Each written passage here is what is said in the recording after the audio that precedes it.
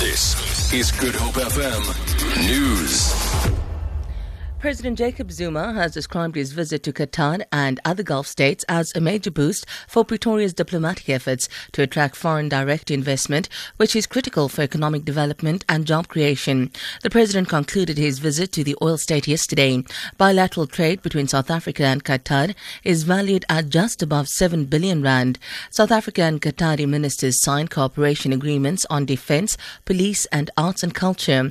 In an exclusive interview with the SABC in the capital Doha, President Zuma said increased trade with the Gulf region augurs well for the government's goal to tap into new markets. One of the things that we are interested in is to grow our economy and to have, therefore, very strong economic relations with the countries from this region. And I think we've succeeded to achieve that objective, and we are very happy that we have now visited Qatar as a fourth country in the region. They actually look at South Africa as an important country for them to anchor, not just do business only with South Africa, but also to move into the greater part of the continent.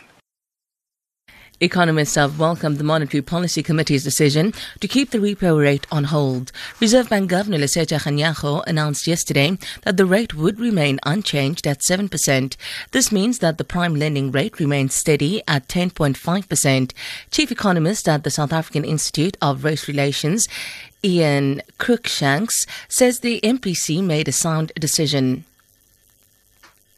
If that hiked interest rates, we would say, well, now you're knocking down an economy that's already knocked down. Was there any room for a cut in rates? No, I don't think so. With inflation running well above the top of the government's guideline range, which is 3 to 6%, the possibility of a rate hike during the second half of this year remains quite a strong one. The Golden Arrow Bus Company says 2 of its drivers have been suspended with full pay following a collision in Khayelitsha on Tuesday night. At least 54 people, including one of the drivers, were injured when the 2 buses collided head-on and then caught alight. Golden Arrow spokesperson Bronwyn Dyke-Beyer says preliminary investigations show that a car did an illegal U-turn, causing one of the buses to swerve. She says the suspension is company policy to allow for a thorough investigation. This is not in any way an indication of guilt. It's done for 2 reasons. First of all, we need to investigate what has happened. We need to know exactly what happened.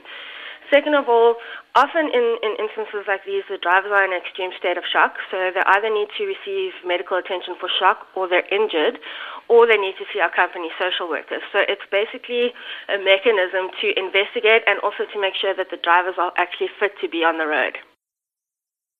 The Nigerian military say they freed nearly 100 women and girls held by Boko Haram militants during an operation in the north of the country.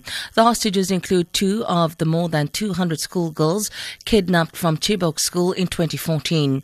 The Nigerian military spokesperson Sani Osa says Boko Haram fighters were also killed in the operation. During the operation, they were able to kill 35 Boko Haram terrorists and recover quite a number of arms and ammunition as well as other items. But the most significant aspect of it is that they were able to rescue 97 persons, mostly women and children. For Good Hope FM News, I'm Sandra Rose.